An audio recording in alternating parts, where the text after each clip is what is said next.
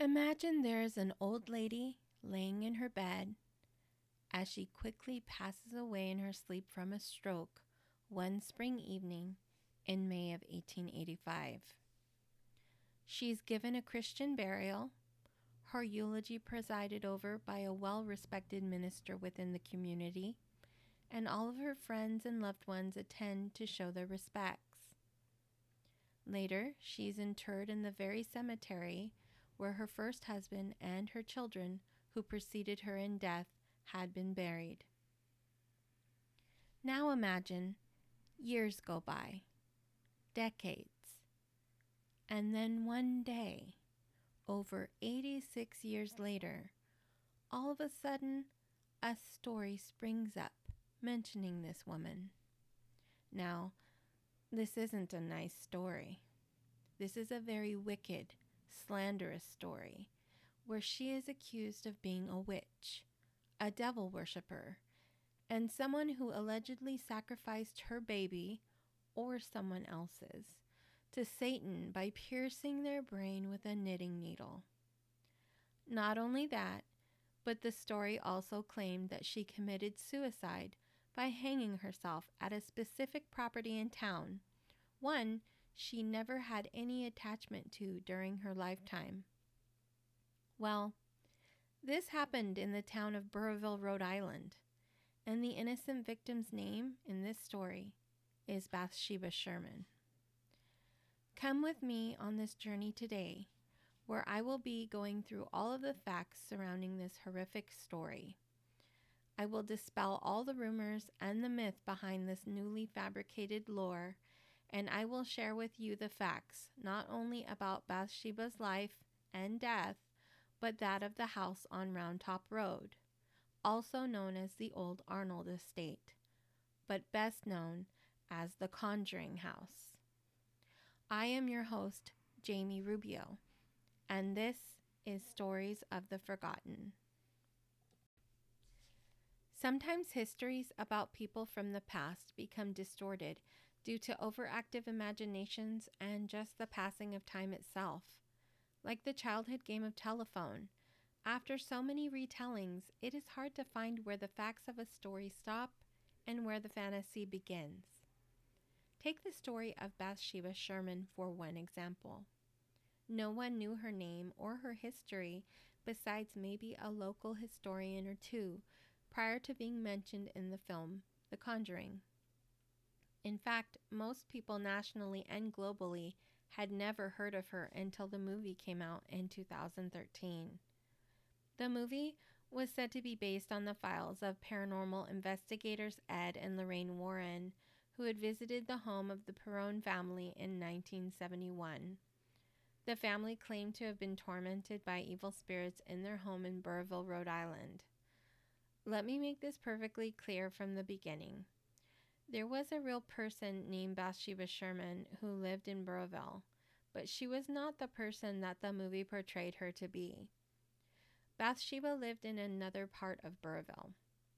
In the movie, it was stated that Bathsheba Sherman was a witch who worshipped the devil, sacrificed her baby to Satan, and then hung herself from the tree in the backyard.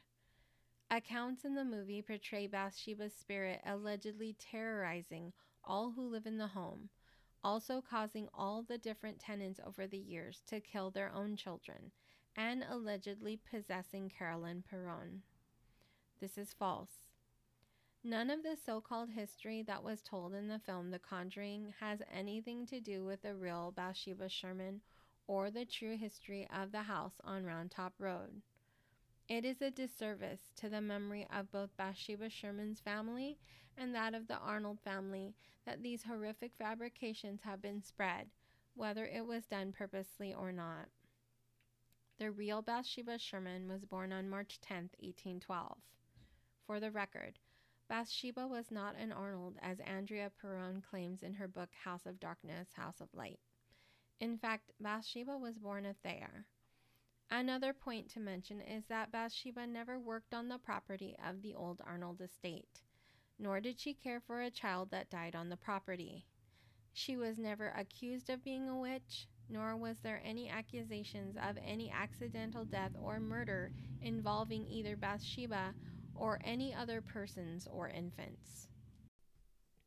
Andrea Perrone has claimed over the years that it was a Mr. McEachern who told her mother of all of these stories about Bathsheba, but I found some serious discrepancies in that statement. First off, there are no Mr. McEacherns listed as having lived in Burrillville or Harrisville during the time the Perrone family lived there.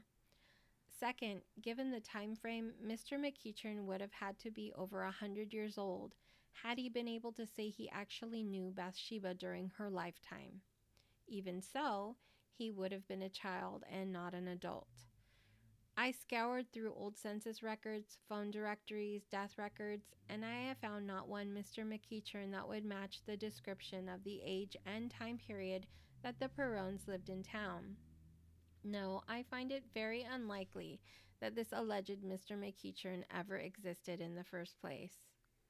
In reality, the story regarding Bathsheba Sherman was literally conjured up by either Lorraine Warren or Carolyn Perrone. In all likeliness, though, my money is on the Warrens.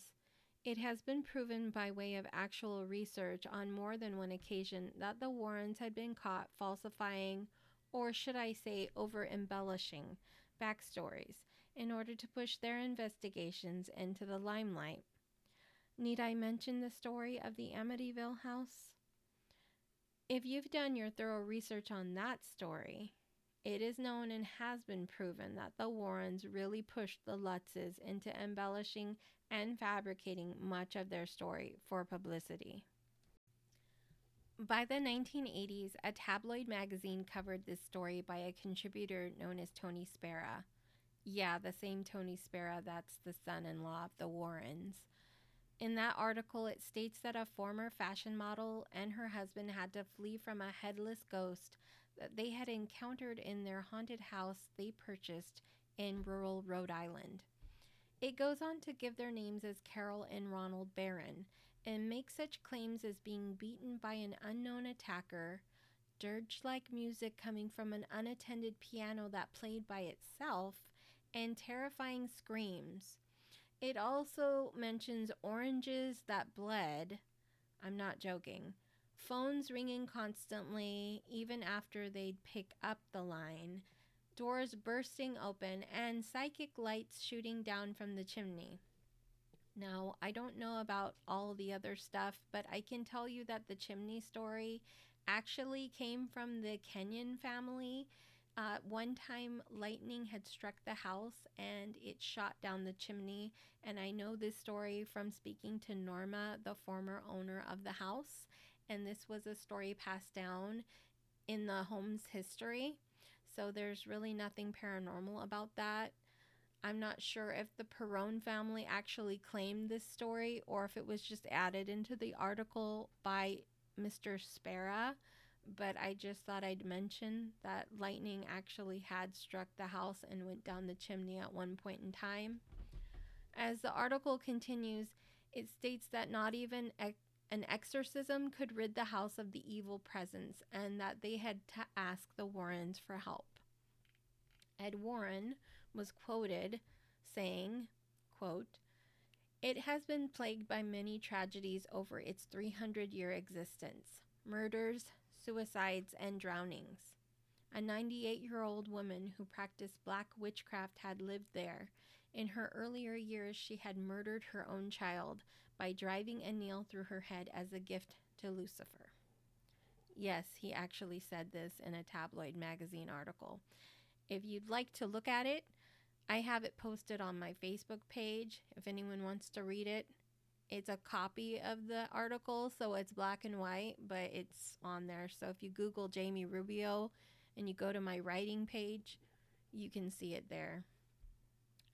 Going back to the story, the article concludes by claiming that they could not rid the house of its evil, even with an exorcism, so the family fled to Georgia, and the house was scheduled to be buried under 60 feet of water with the planning of a man-made reservoir in the area. Well, we know that that didn't happen either. Sadly, This story only continued to be spread even more with future publications.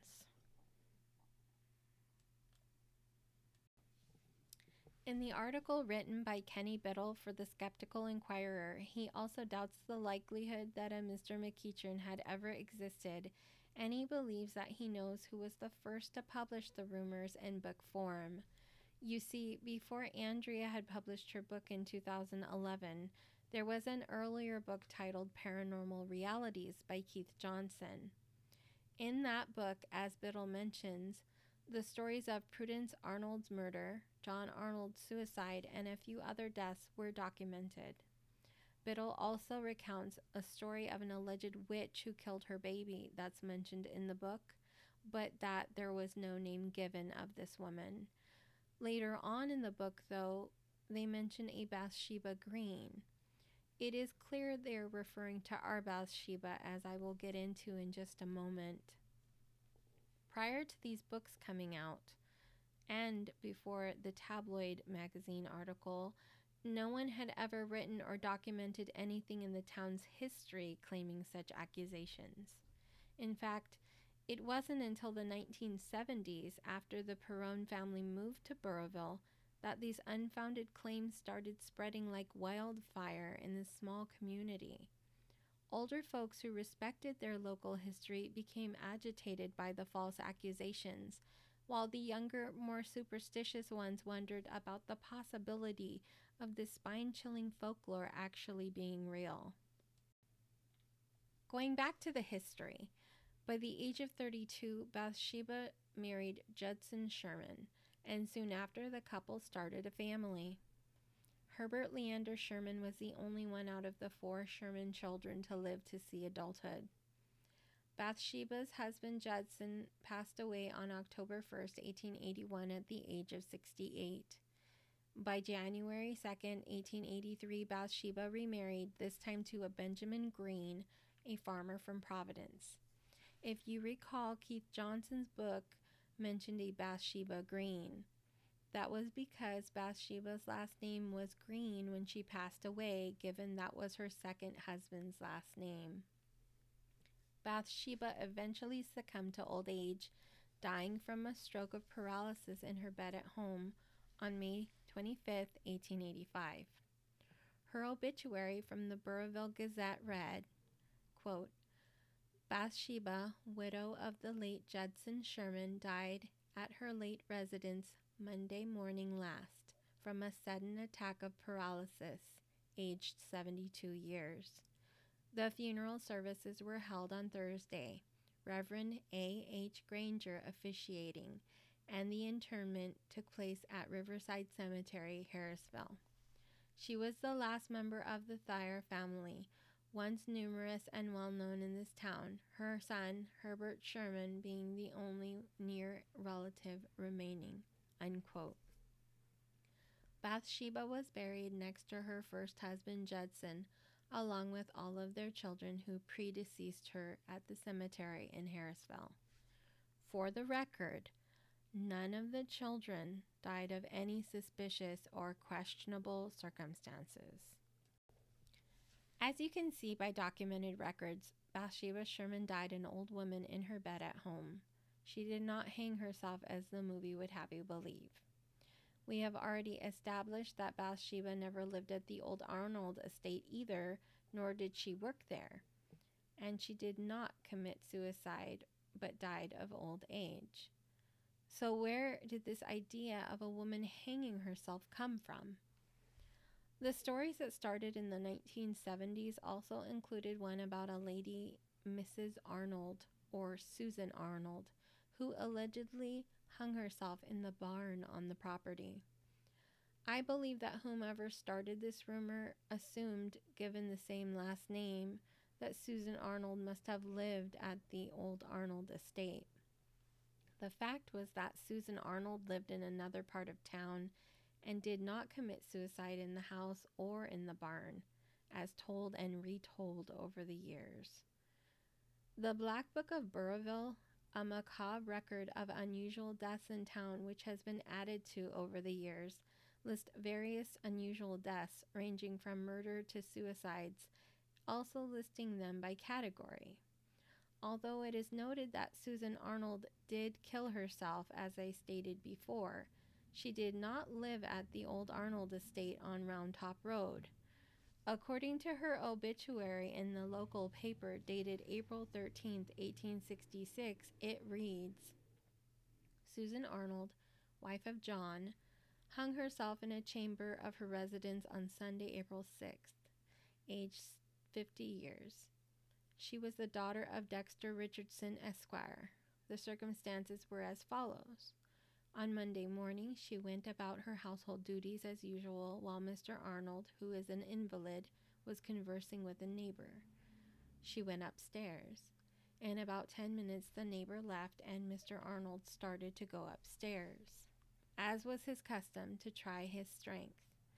At the head of the stairs, he turned to go up another flight when he missed the key from the door of a storeroom, and he had suspicions something was wrong.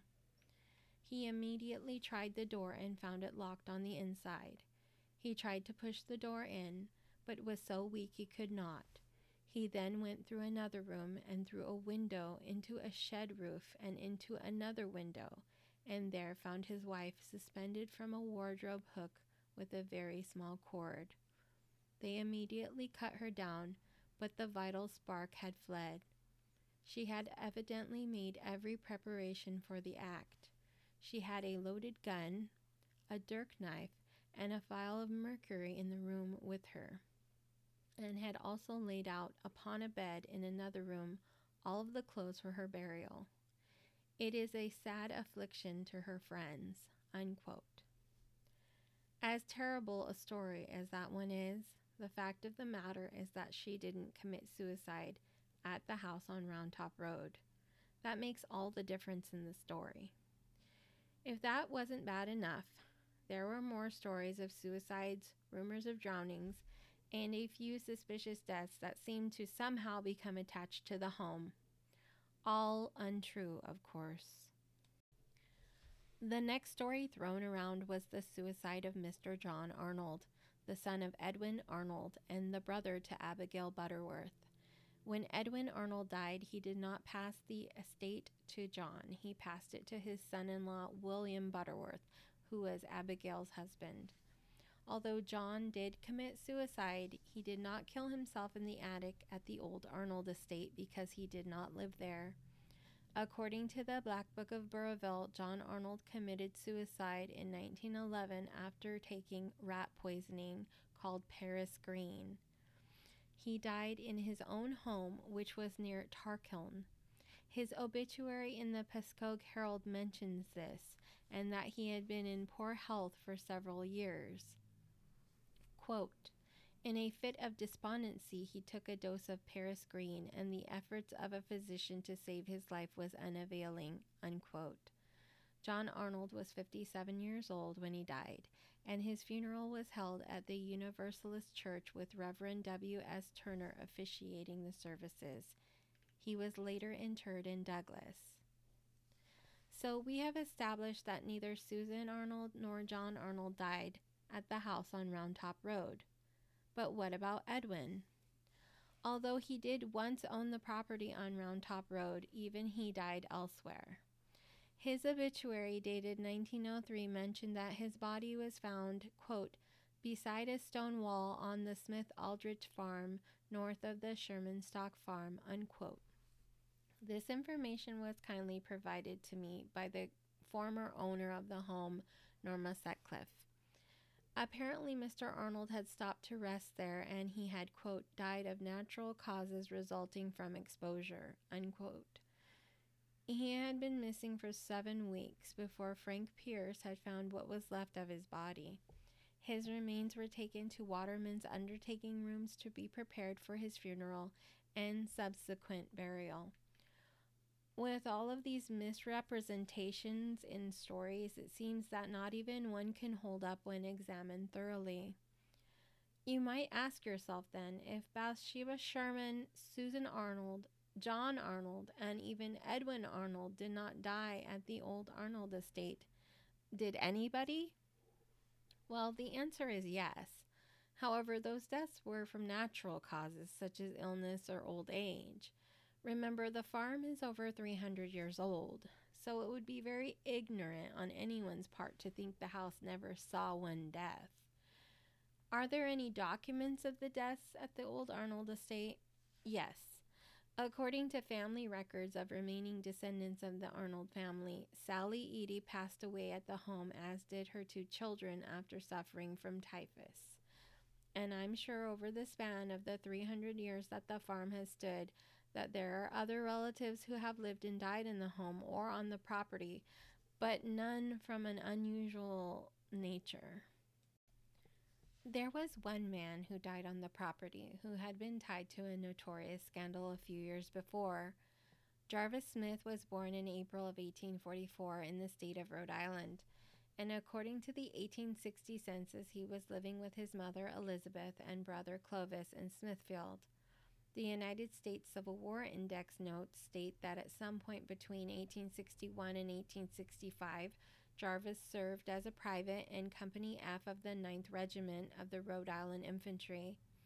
By 1898, Jarvis met a turning point in his life when he was charged with the murder of Britton Rounds. Born in 1863, Britton was the son of Arnold and Marcy Rounds of Foster, Rhode Island. According to the 1885 census, he was listed as a farm laborer in Foster. In October of 1898, Britton was stabbed to death, and Jarvis was charged with his murder. I could not find any further details on the circumstances of the case, but I did find that Jarvis was acquitted of all charges. His name was well known around the state, as the newspaper stated, as the man who stabbed Britton Rounds at Foster in October 1898. So how did Jarvis Smith die?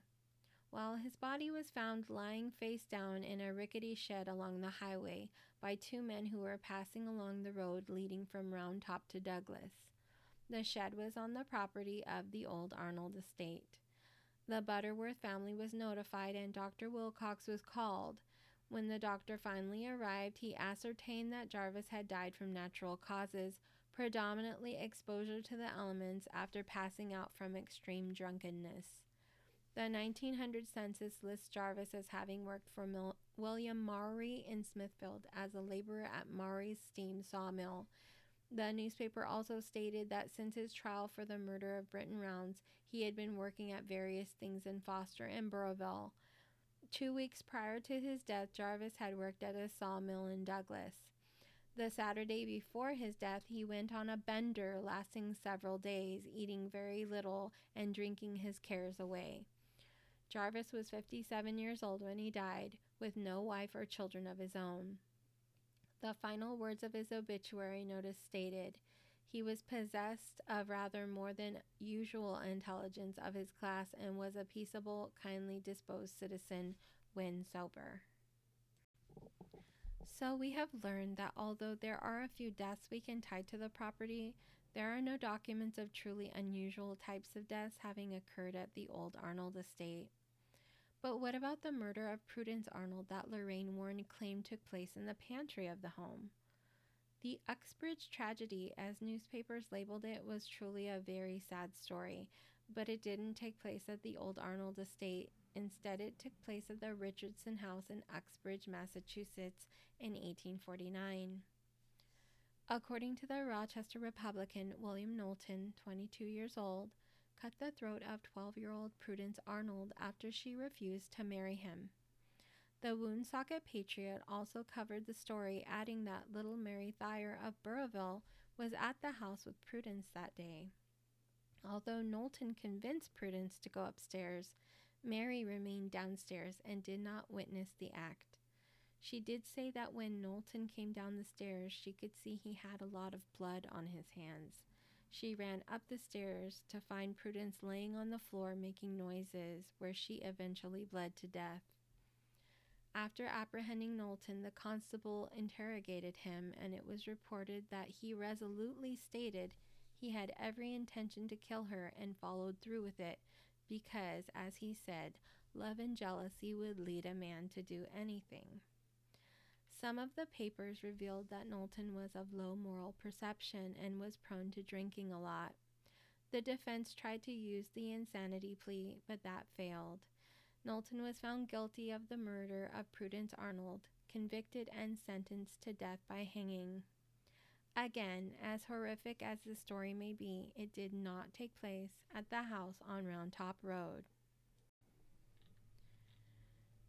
Now that I've proven to you that none of the alleged murders or suicides took place at the old Arnold estate, let's go back to what could possibly be the origin of Bathsheba's story. Now, when you think back to when the rumors began in the 70s, you have to stop and think about who owned the house before. Now, before the Perrons bought it in 1971, the Kenyon family had it. And before that, the Butterworths, who were related to the Kenyons. And before that, the Arnolds, and they had owned it since the 1700s. Now, none of these accusations about Bathsheba existed until the 1970s. But that doesn't mean that old stories from the past couldn't have inspired this fabricated urban legend. So, as I was doing research, I found a book called Burrillville As It Was, As It Is, which was written in 1856. Now, it speaks about an old dilapidated house or castle known as the Old Paul House, which had been built long ago. I mean, if it's dilapidated and falling apart in the 1850s, can you imagine how old this house must have been? So, as the story went on, it stated that a man named Paul Smith and his family lived there and that his wife was completely insane. It's actually really like a sad story. It doesn't go on for very long, but it describes the way that the house was falling apart and that the woman was a ruined mistress. Basically, I'm assuming she lost her mind, and she could have been the start of what somebody could imagine as an old ghost haunting the ruins of an old house. So, could this story have inspired part of the idea of the Bathsheba tale? I think it could. Not only does it speak of the mistress of the house becoming insane, but it speaks of the fact that many in the area were easily frightened by the scary house. And then comes the story of Laura Sherman. That's a totally different story. She's buried in her family's cemetery on Buck Hill. And according to locals, teenagers have been flocking to that spot for decades, since there's some sort of legend that if you circle her grave 3 times on a full moon, that she will appear. I don't think that it helps the fact that Laura Sherman is a Sherman and Bathsheba is a Sherman, and how those stories could become intertwined. But the story about the Old Paul place, I believe, could have been passed down through the years, and parts of that mixed with the old legend-tripping tales of Laura Sherman's grave on Buck Hill. I think somewhere along the line, whoever was allegedly researching the history might have taken tidbits of these stories when they created this over-the-top lore about Bathsheba. According to retired journalist and local historian who was my friend, the late Kent Spotswood stated that the whole story was one of 1970s folklore fantasy. Kent's opinion was that after the publication of the Satanic Bible, which was first published in 1969, that was when the stories of devil worship really hit the mainstream. He also mentioned that many young women who were lonely and seeking power turned to Wicca, becoming solitary practitioners of the craft, which became almost fashionable at the time. It appears that someone influenced by current events at the time may have taken pieces of Burrillville history, such as real events and real people, and intertwined them with grossly fabricated false stories. This not only sullied the reputation of Bathsheba Sherman, but all who were involved or lived on the property during those times. It's not a matter of making up a theory and then saying, "Prove me wrong." But that's exactly what has happened in the case of Bathsheba Sherman and the old Arnold Estates history. The idea that out of all those years, one day this story just came out of the woodwork to reveal itself is quite ludicrous. Bathsheba Sherman was not related to Salem witches, nor was she a witch. She was never suspected of witchcraft and was never accused of any crimes, murders, or suspicious deaths. That entire idea was conjured up in the mind of someone either overly imaginative or delusional. Kent Spotswood searched tirelessly for the history of both the Arnold property and Bathsheba Sherman's life. At one point, he even asked some of his lawyer friends to do some digging in the archives in places the average person would not be allowed to look.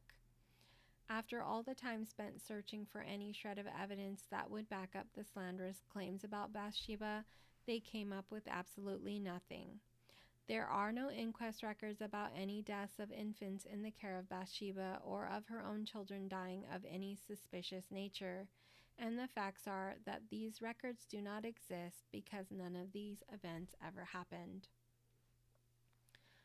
According to the former owner of the old Arnold estate, Norma Sutcliffe, she had done some thorough research on the home's history as well and came to the same conclusion as Spotswood.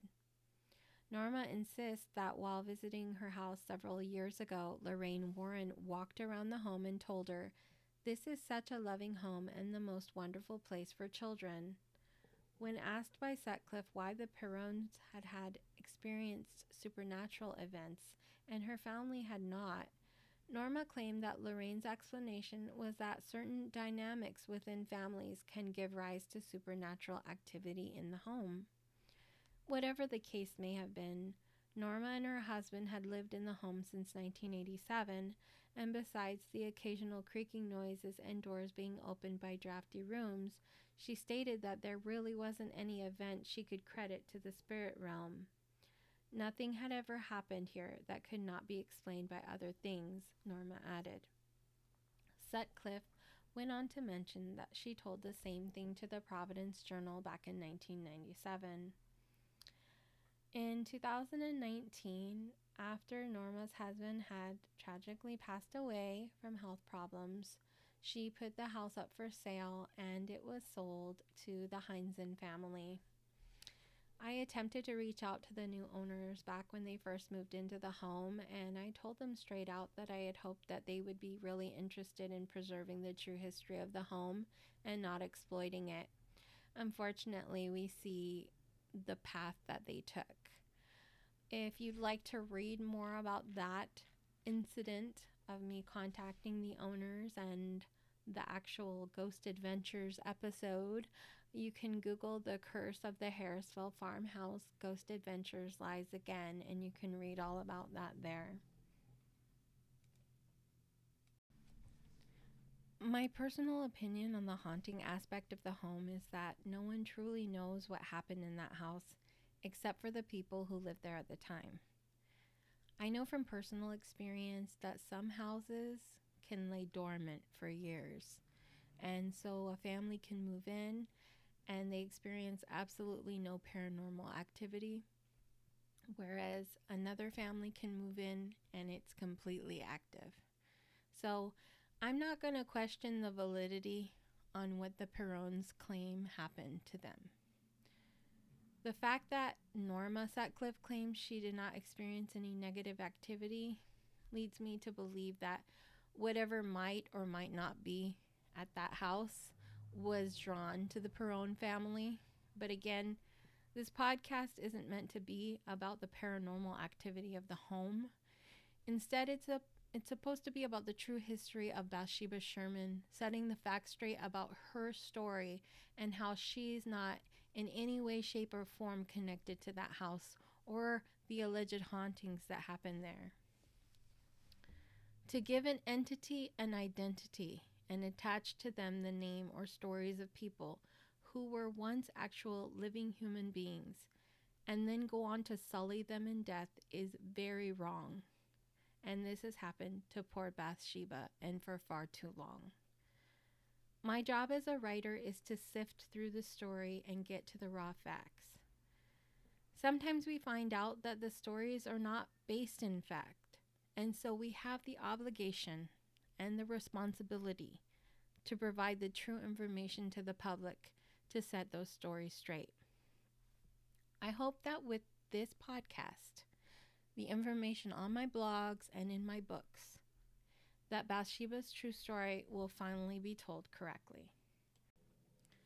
The research done by the late historian Kent Spotswood was essential in sharing Bathsheba Sherman's true story and dispelling all the rumors that had been erroneously spread about her for the past 50 years. Kent not only helped me in my quest to share the truth about Bathsheba, he also helped other authors as well.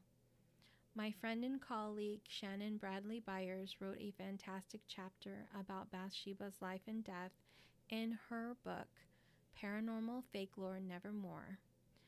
Also, my friend and blogger Kenny Biddle wrote a fantastic article dissecting this entire story on Skeptical Inquirer, which is an online magazine.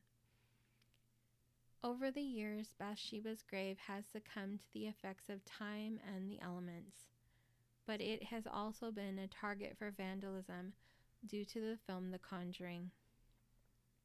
Even in the last few years, paranormal programs, television shows, specials, they've all filmed at the farmhouse there in Burrillville, and they've only exploited the house and Bathsheba even more, instead of taking the opportunity to set the facts straight.